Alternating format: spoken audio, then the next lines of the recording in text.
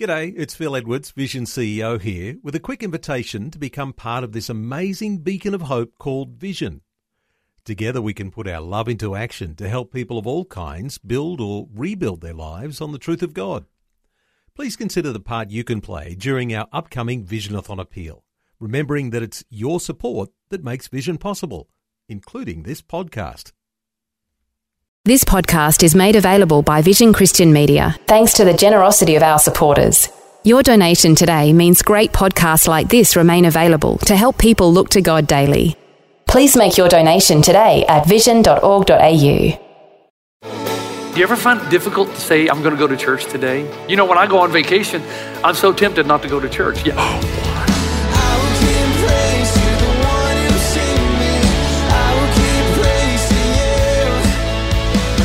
Hi, and welcome to Today with Jeff Vines.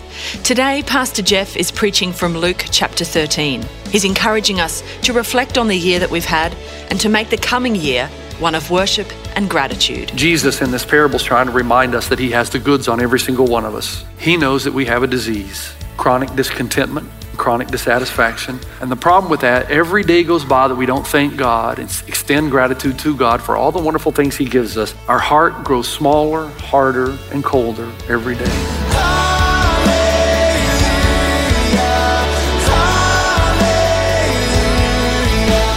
This is Today with Jeff Vines. So I want you to turn to Luke chapter 13. Luke 13, we're going to deal with two back-to-back parables or teachings Jesus gives.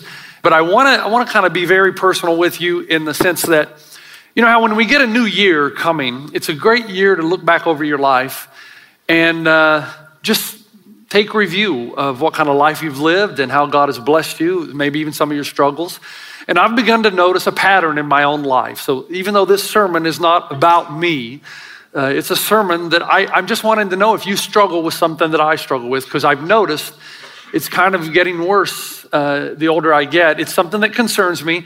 And I know when I say something like I did on Christmas Eve when I said, there's not a person in this room that doesn't have a secret. He doesn't want anybody to find out. Already I've had people say, what's your secret? What's the secret? I mean, you're the pastor. You're not supposed to have any secrets. Well, all of us struggle with things. And I want to share something with you. Jesus says it like this in Luke 13. He says, now there were some present at the time who told Jesus about the Galileans whose blood Pilate had mixed with their sacrifices. Jesus answered, do you think that these Galileans were worse sinners than all the other Gentiles because they suffered this way? I tell you no, but unless you repent, you too will perish. Or those 18 who died when the Tower of Siloam fell on them, do you think that they were more guilty than all the others living in Jerusalem? I tell you no, but unless you repent, you too will likewise perish. It seems like a harsh passage. And in order to kind of enlighten us to where Jesus is going here, I recall an illustration I gave you a couple years ago. June 3rd, 2009, there was a lady in Greensboro, North Carolina. The title of the article was called Double Dip, and there was a pun definitely intended because she had a DUI and was arrested and stripped of her license. So she went out and bought a moped because in Greensboro, North Carolina, you don't have to have a license to drive a moped.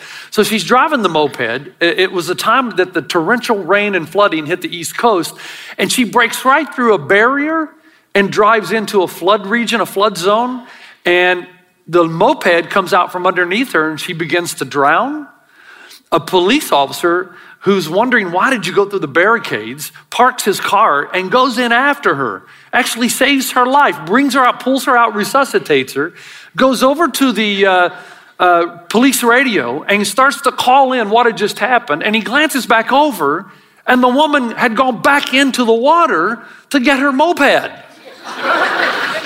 Now, you read the story and I'm thinking, what goes on in a person's mind to go back in after she had just been resuscitated?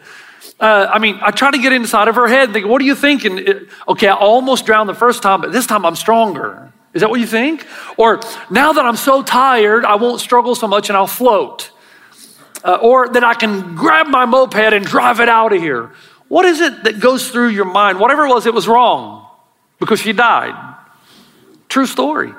And she was actually awarded the posthumously Darwin Award. Do you know about the Darwin Awards? Darwin Awards are given. It honors people who accidentally remove themselves from the gene pool at the gratitude of the rest of us.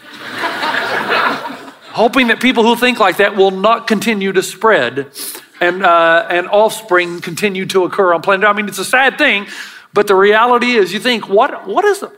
I read that story over and over. What do you think? What? You just were rescued and you died. Of course, you're not thinking anything after that, but sad day. Now, in this story, Jesus does something very similar. He says, your thinking is erroneous. It's producing in you a wrong way of living. And I want to help you straighten it out. And so in Luke 13, he talks about an event that happened, a large tower in a place called Siloam that collapsed. It was a tragic event. 18 people died. And Jesus looks at his crowd and says, I know what you're thinking, and it's an erroneous way of thinking. It's why you're living the way you're living. He says in verse 4, do you think that those 18 people are more guilty than all the others in Jerusalem? I tell you no, but unless you repent, you too will perish. Wow. He says, do you think that the reason these people died in this event is because they were worse than you? The San Bernardino shootings. Do you think that there are some people who did not die, others did? Who makes the arbitrary decision, seemingly arbitrary decision, who dies, who lives? I remember after 9/11, all kinds of newspaper articles wrote about people who for some reason did not go to the Twin Towers that day. There's a whole book published on people who had a dentist appointment or a doctor's appointment, or they got distracted along the way, or something happened to deter them. And the articles included the theory, at least the idea, that maybe it was because they had been good and God reserved their lives. He preserved them, rather, protected them. It's inevitable that that's what we do. That's the way we are. If something good happens to somebody, we assume that they've done something right. Even in the game of golf, my buddies and I, when we're playing, and if I pull hook my drive and it hits a tree but then bounces right back onto the green, we'll say to each other, man, you must be living right. That's the assumption. Well, God is helping you. Now, the way we're wired, when something good happens, we can deny it all we want, but down deep inside, our tendency is to infer from superior circumstances, superior character. If things are going well, superior circumstances, it's because of our superior character. So when good things happen to us, we say something like, we don't do it out loud, but we say, well, you know, I am a pretty good person. I do live a pretty good life. I mean, it's only natural that these good things should happen to me.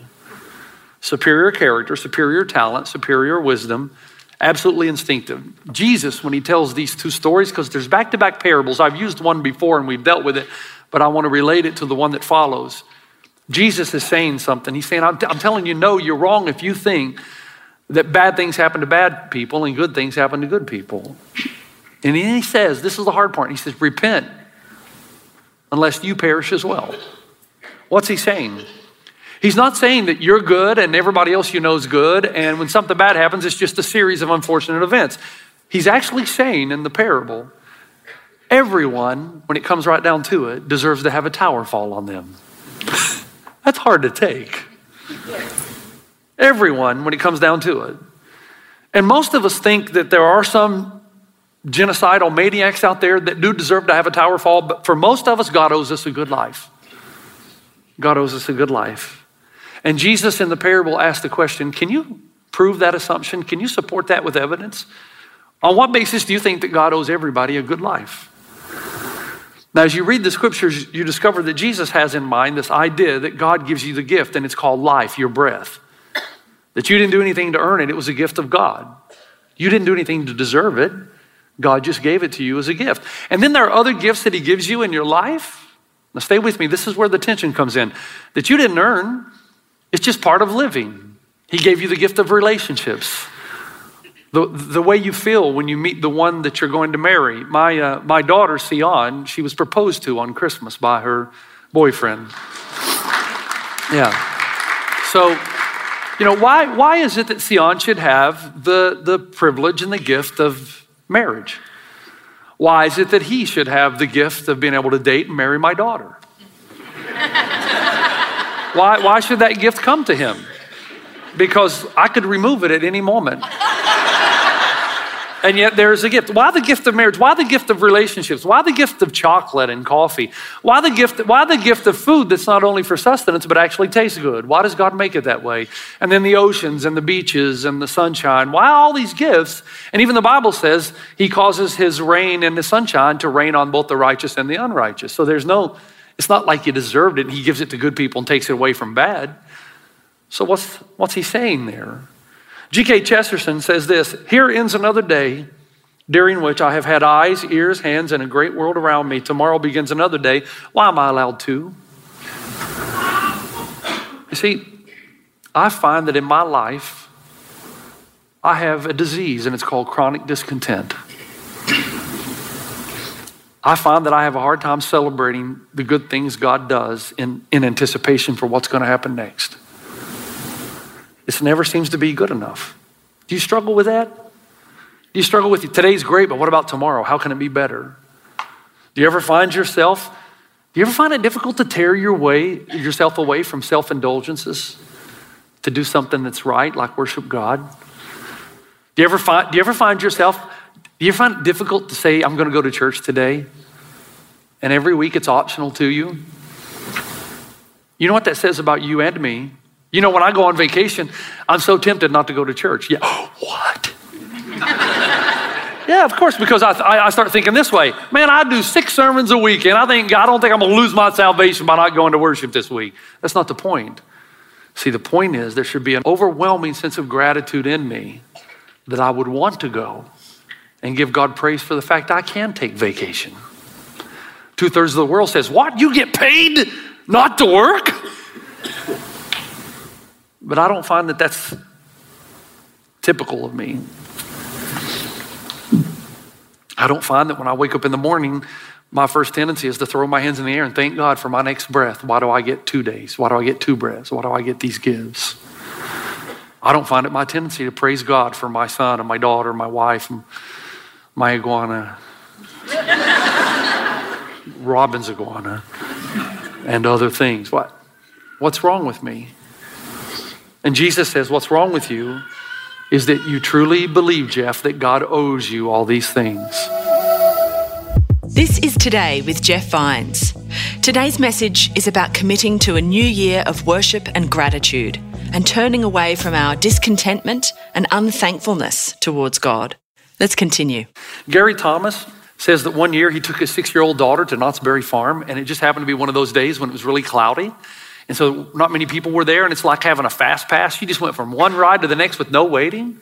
So she rode the flying school bus and the little cars and the little Ferris wheel and the log ride. And he said, in his book, he says, I noticed that instead of gratitude, instead of her saying, wow, this is great, man, we got a day, I can ride whatever I want in all long lines, he says, she began to say instead, with a slightly desperate edge to her voice, what's next, Dad?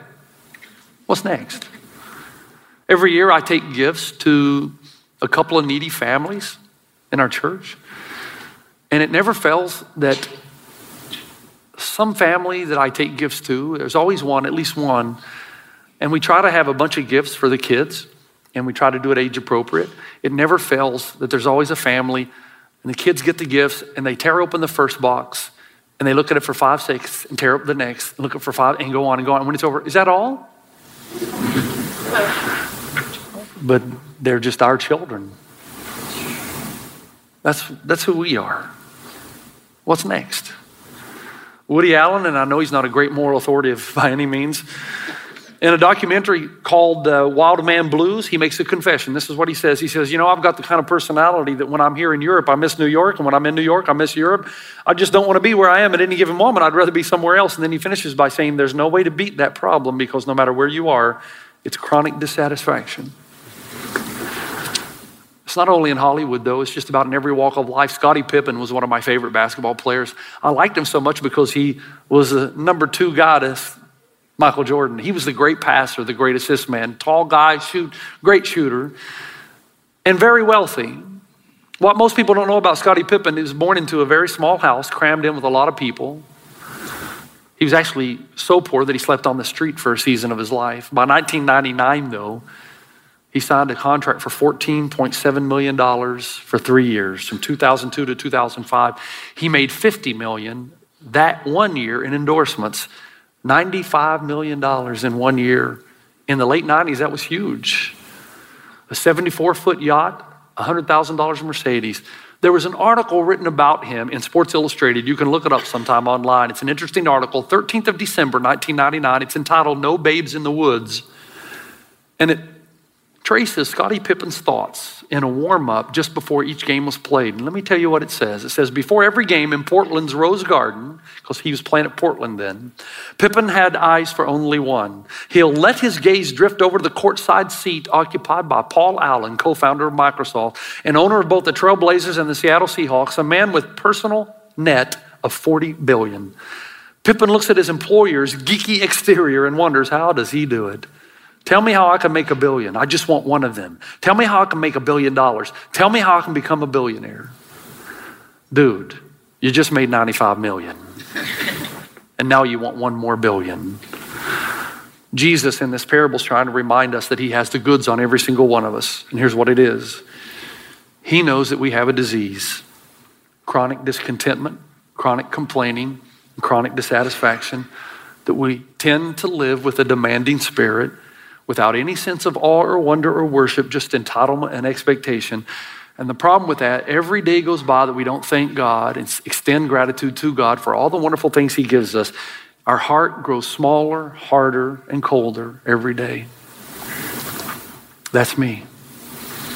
Now, I have seasons when I worship and when I'm grateful, and then you just get into this phase in your life sometimes where you're just taking everything for granted, and it's like, what's next, God? I need something next. What's next? It's been a while since you gave me a trip or a gift. I need something. Do you know that God had that talk with Moses? And he said, when I bring the children of Israel into the promised land, Moses, I'm concerned. I'm concerned that they will harvest where they've not planted, will inherit where they have not toiled, where they'll reap where they've not sown. And I'm afraid that they'll forget me and who brought them into the promised land and whose mercy by which they have received all these gifts. So Moses in Deuteronomy 8 has a talk with the people, and he says, be careful that you don't forget God. Otherwise, when you're satisfied after you've eaten and you build your fine houses and you settle down, your heart will be proud and you'll not give glory and praise to God who brought you out of the land of Egypt, out of slavery. And he says, you may say to yourself at that point, my power and the strength of my hands have produced this wealth for me. And sure enough, that's what Israel did. God blessed them so much and gave them so much that they abandoned God. Imagine that. And then in Isaiah 4:5, what more could I have done, he says, for my vineyard than I have done for it? When I looked for good grapes, why did it yield only bad grapes? You think about that. He gave them everything. And instead of praising and worshiping gratitude, they just complained what they didn't have. That's me. Is that you? You ever find yourself depressed, not because of all the things you do have, but because of a few things you don't? So your boyfriend broke up with you. Okay. So you didn't get the gift you thought you were going to get for Christmas. So the in-laws visited over the holidays. I mean, think about what you have. Seriously, I mean, you're breathing. You know, there's some people that lost somebody they loved during the Christmas. Some people spent the Christmas in the hospital. Some people didn't have a lot of food and they didn't have toys to give their kids. And I look at you and I look at the cars in the parking lot. And I'm not beating you up for that because I'm just as guilty. Well, that's really not something to be guilty about. I just meant I'm just as blessed. I'm just as blessed as you are. The guilt comes in when it comes in when you actually have to psych yourself up to do something called worship. That you actually have to drag yourself out of bed on a weekend to get here when you'd rather be somewhere else. It's amazing. And then, as I've said before, when all the blessings God has given you become distractions. I mean, it's ironic to me. It's exactly what happened with the Israelites, and it's what happens to you and me. You know? That God blesses us, and then now that we have this beach house, now that we have this house in the mountains, now that we have this better job, we can spend time away from God. That's me and that's you. Now, here's the thing. As amazing as that is, what's even more amazing is God's response to it. That's the next part in verse 6 through 9.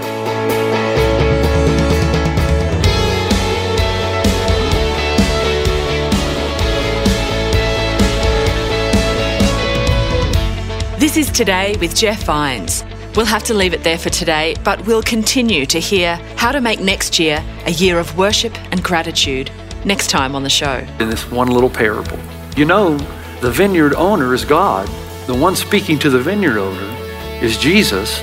And the one saying, do not cut it down, is Jesus. He's going to God on your behalf. Don't cut it down. And he says, wait one more year, but there's an interesting word.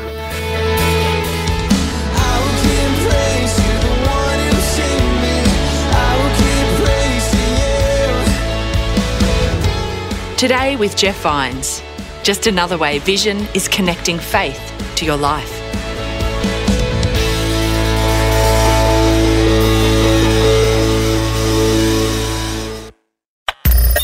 Thanks for taking time to listen to this audio on demand from Vision Christian Media. To find out more about us, go to vision.org.au.